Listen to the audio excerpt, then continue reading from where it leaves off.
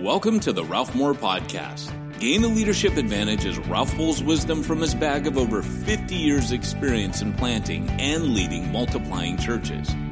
Our goal is to help you live as a leader you'd want to follow.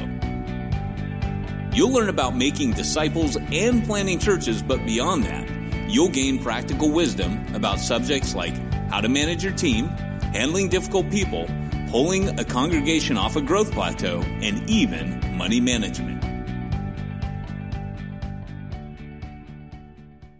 Hi, and welcome to the podcast. Today, it's a privilege to interview a guy that I've known for decades who's had a major impact on the world. And, Peter Drucker said that anywhere anything is really getting done, it's done by a monomaniac with a mission. Neil Cole is certainly that. He's changed the way that people think about disciple making, church planting. Now I know he's focusing on millennials. It's a really exciting thing to have you on here today. Thanks, Neil. Great to be with you, Ralph. Yeah. You've been a true mentor for me for decades.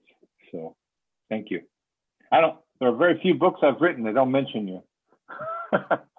I feel honored and impressed. So what you been doing lately, just overall? Neil the person, not Neil the author and all that. Right. So, I've gone through a 10-year season of transition, what Bobby Clinton would call a boundary. And I'm just coming out of it last month. So it's been a challenging time, and I'm excited about what lies ahead, the new phase of life. Clearly, God has shut down old channels of ministry and has opened up new directions, but it also means starting over at 60. So that's kind of exciting. The books I write now and the times I speak are all focused on actually young people who are not churchgoers. So the language has to change, the way I communicate, all of that. I'm still starting churches and still making disciples and mentoring people. And now I've gone from 0 to 5 grandkids in 3 years. And I've spent a lot of time watching them, taking care of them so that their parents can work. So tell us a little bit about the ministry issues, the things that the books you've written. Tell us about the last 2-3 books. Yeah. So I wrote a book about 3 years ago. Well, it was published about 3 years ago, called Rising Tides, which looks at trends that are happening in the world that the church cannot stop and cannot do anything but try to get prepared for. But we are woefully inadequately prepared. So I wrote that book and self-published it with Amazon and Ingram Spark, and Amazon would not sell it. Really? Well, actually, they would sell it. They wouldn't send it. So a lot of people would pay for it, they'd buy it, and they'd never receive it. And all it said on the website was it's out of stock, but it was a print-on-demand book. Uh-huh. So there's no stock. They just create the book for every order. And so this went on for months, and it killed all momentum. And, I started saying, this is the book Amazon doesn't want you to read. It sort of killed the momentum of that book. And it's unfortunate because it's a prophetic book. It would have been very good preparing the church for this specific time if it had been released and people had read it. It's available now on Amazon, but it's a little bit late to the party. What's the name of the book again? Rising Tides. It looks at 4 trends in the world: the population growth, the rising technological tsunami, that wave that we are all in the midst of, the growing economic gap between the wealthy and the rest of us, and the rising polarization of worldviews and how that is being used to manipulate us. Those 4 trends, the church is just blindly experiencing without really being prepared for the results of it. And so the book said, it sounds like a daunting book, and in a sense it is, but it's also a hopeful book because it gives very practical solutions that would cost nothing financially or to begin to be prepared. We can multiply and spread exponentially just like those trends are exponential, and we can match the growth, but we have to do things differently. And that's the hopeful angle of the book. And it's still available. It's more pertinent today than it ever was. I wish I had a chapter on viral exponential growth, but that's another chapter. In fact, that's another book. I'm working on a book now called Viral, which is about how this viral moment, is a chance for us to become more viral in the way we live our life out with Jesus. That's interesting. I'm going to be buying Rising Tides as soon as we get off this call. Yeah, if I don't sneak and do it during the time. I sent you a copy and your endorsements on the cover. So well, I'm not sure I have the copy that you sent me. Did you send it from Amazon? So don't worry. If I don't have it on these shelves back here, I'll have it in 2 days. If you don't have it, it's because I couldn't get it from Amazon. Yeah, that's amazing. So I just have to ask you this. Was there an issue of them not liking the book, or was it just a snafu? I joke about this is the book that Amazon doesn't want you to read.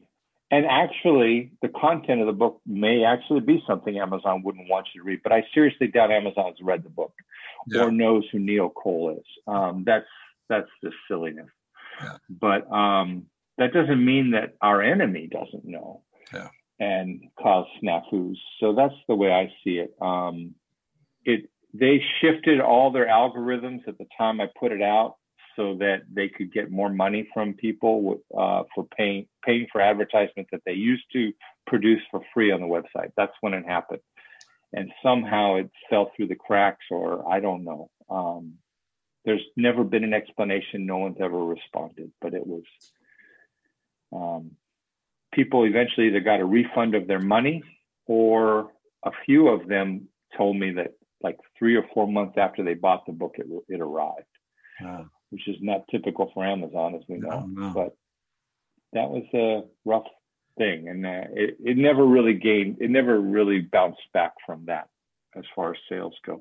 The book I wrote after that is called Pray. And really, Pray is, I'm a part of a network of churches that are made up of mostly millennials that spans all of Southern California, to Orange County, not further south in Orange County. And when I wrote Rising Tides, they all bought the book, but only a couple of them read it. And I realized that I was writing, my writing style has to change, and I need to write shorter books, more inspiring stories, and very practical.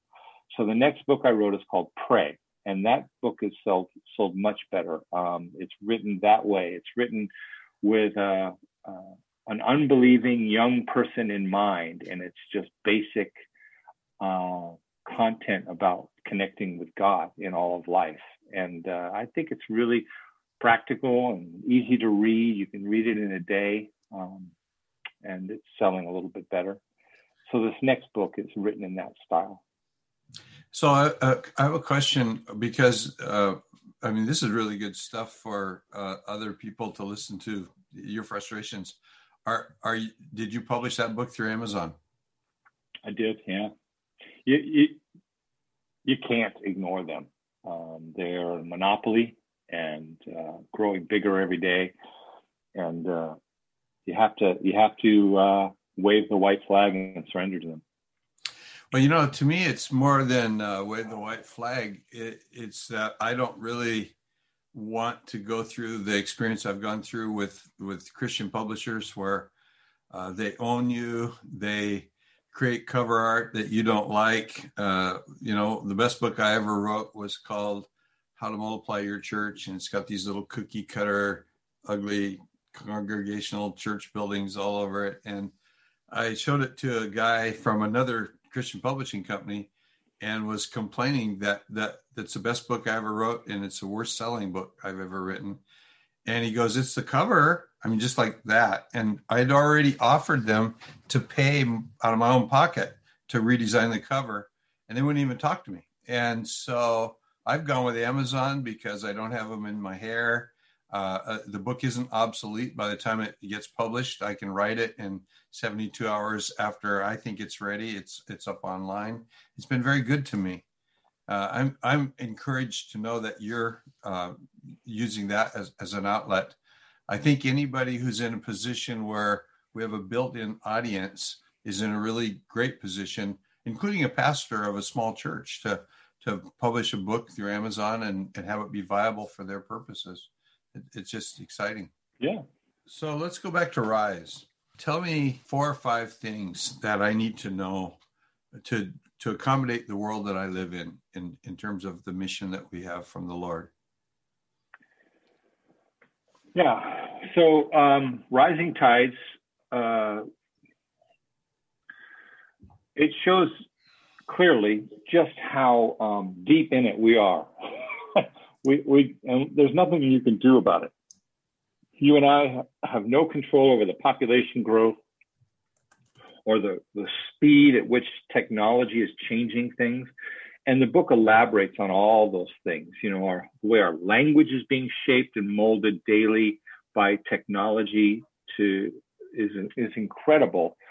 It's kind of like when you have kids and they're growing and they go through a growth spurt, you really don't notice because you see them every day. And in the same way, technology is shaping us in fast ways. But because we're in the midst of the drift of this river, we don't know how much it's changing us. So I try to point that out. The economic gap is incredible, how fast that's happening. In fact, since the book came out, Jeff Bezos, who we were just talking about in Amazon, he passed 100 billion for the first time, first person to ever do that. And now he's almost to 200 billion. And that's called exponential growth. That's where it doubles at a rapid rate. That's what we're dealing with. And that is not what the church has been. This book points out that the church has not multiplied, is not prepared to catch up or keep up with the trends that are happening in the world. But it offers very simple solutions to that. We could, if no one else does, if just one person listening to this podcast chose to make a disciple, and not a lot of disciples, just one in a single year, and devote their whole life to that, within that year, so that disciple can make another disciple in the same way, within 35 years, the whole world would be disciples of Christ. We would multiply. And that's all it would take.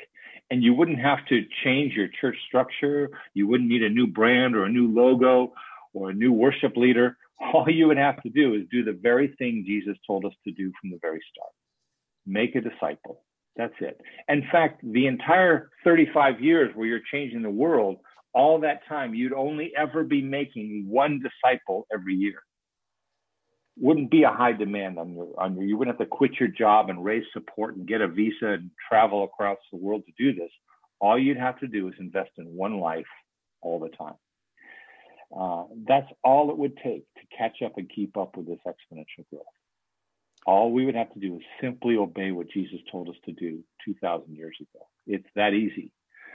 So it's a simple solution to a very complex, rapidly changing world. And I think it's very practical, actually. But it's unfortunate that most people, they think of other schemes and other ways to change the world, and they don't do the very simple things that are right in front of them. It's interesting. I've found that when you offer simplicity and you offer help at a low cost, most Christian leaders are just not interested. They're looking for 12 steps to do this, and a package that cost me $450, and one thing that leads to another, and they change them year by year, and it's so very, very simple. And as you're talking about the whole world, obviously the question comes up, well, what about Pakistan? What Neil said is just too simple. But, I actually have a friend that was doing business in Pakistan. He was in a furniture business. And so he was on a trip trying to make connection with people that, could build the furniture he wanted to sell. He owned at the futon rage, he owned a futon store. And he went to Pakistan and he met a guy doing exactly what you're saying. Discipling people. And I think the guy had planted like 53 micro churches. And we would call them micro churches. They called them churches. And so this wealthy American began to focus on this individual in Pakistan and just, they could actually, and this included like moving a family to a different community because they were doing some of that and setting them up, and about $600 a church. And that thing just exploded. But the part that got to me was the fact that if you're moving to another culture and then you make a disciple there, you're doing business in the culture. Now we have Zoom. So I can have an ongoing relationship with somebody in France or Italy or the Ivory Coast or whatever. Or if you're moving there, I have a friend in France who fell in love with a French woman. He found Jesus in a drug rehabilitation center in Spain. And this lady was volunteering in this place. He fell in love with her, married her, but he wanted to live in France with her. So he came back to America, got out of the drug culture, got a Fulbright scholarship so he could study in France. And that became his avenue into France. And today there's 40 some odd churches that came from the congregation that he planted as a student. And so any reason that we have to go anywhere in the world can be the funding agency, the missions agency, all that junk that we pile on the church to just do the thing that Jesus said to do. But the problem is us. We got to choose to do it. Yeah. Yeah, I actually think the solutions are so simple and so easy. And part of the reason why pastors are not enticed by that is if it were that simple and that easy, they would not be as necessary. It's hard to get someone to accept an idea when their salary depends on them not accepting it. Yeah. And there's a sense of identity and security wrapped up in complex systems that require a high-level manager to lead. So they're just not attracted to the simple solutions that can pass them by. I think that the other reason why it doesn't get embraced is our frame of reference, our mindset is, learning how to do the actual multiplication of disciples, leaders, movement, the churches and movements is very simple because everyone carries the weight. Yeah. It's not on one person's shoulders, it's on every shoulder. Yeah. And so that's very simple. We always say it doesn't cost a dime to make a disciple, it only costs your life. So that's very simple and easy. But to get to that, you have to unlearn a whole lot of things, and that's really hard. So the unlearning is the difficult challenge. The learning of the new is very simple and easy, but you can't just add the new to the old. It doesn't work that way. You have to take off the old clothes and put on the new ones. You can't just add new clothes to the old ones. That doesn't work. So there's an unlearning that has to take place, and that's the hard part for people. I want you to unpack that a little bit. When we first met was so long ago, I can't remember, but I do remember that you were coming to a seminar I was doing on how to do what we'd call microchurch inside a congregation. Yeah. And I think I saw you in Los Angeles, which is near where you live, in Maui. I believe it was San Diego, and it was in Seattle.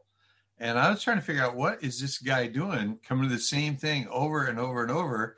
And it was like, is he a stalker? What's going on here? And I came up and kind of confronted you, and you laughed at me. And you said, come on, I brought 11 people with me. I want to take you to lunch. And you were going through, at that time, the process of change that you're describing right now.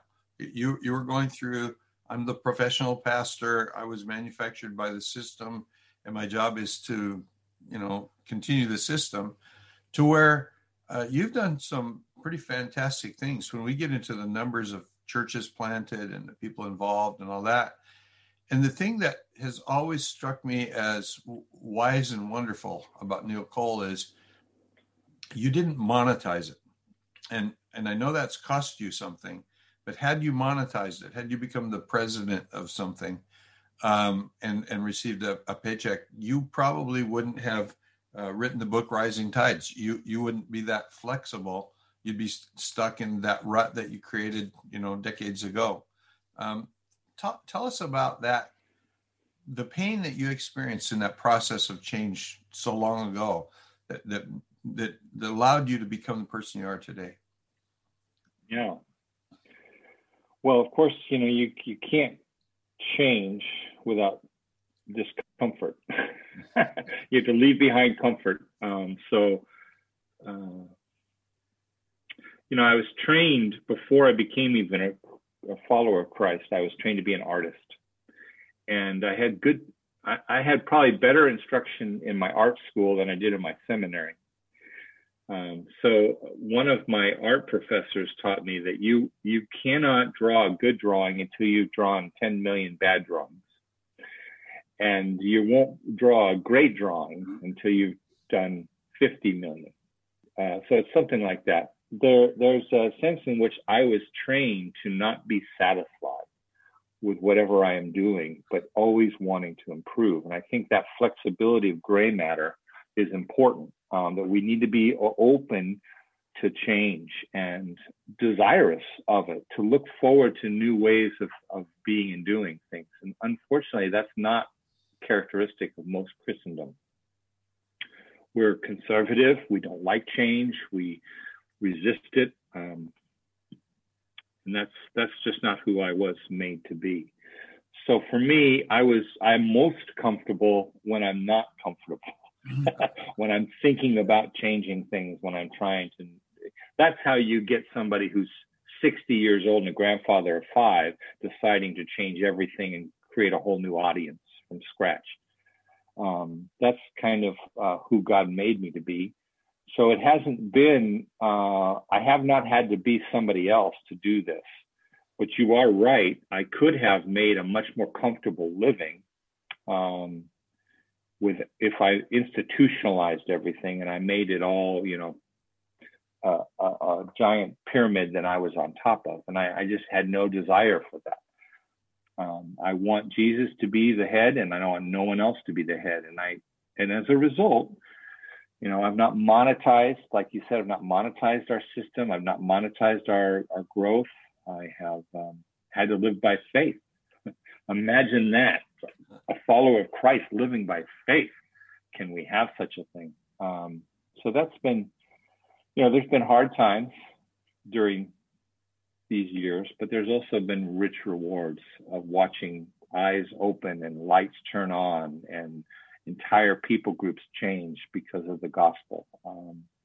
I wouldn't have it any other way. And Jesus takes good care of me and my wife and my family. So I'm all right with that.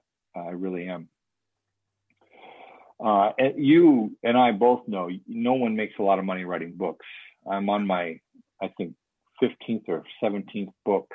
And I'm lucky if I make $1,000 a year on books. So that's not why I write. I'm on Facebook, and I do have a Twitter account.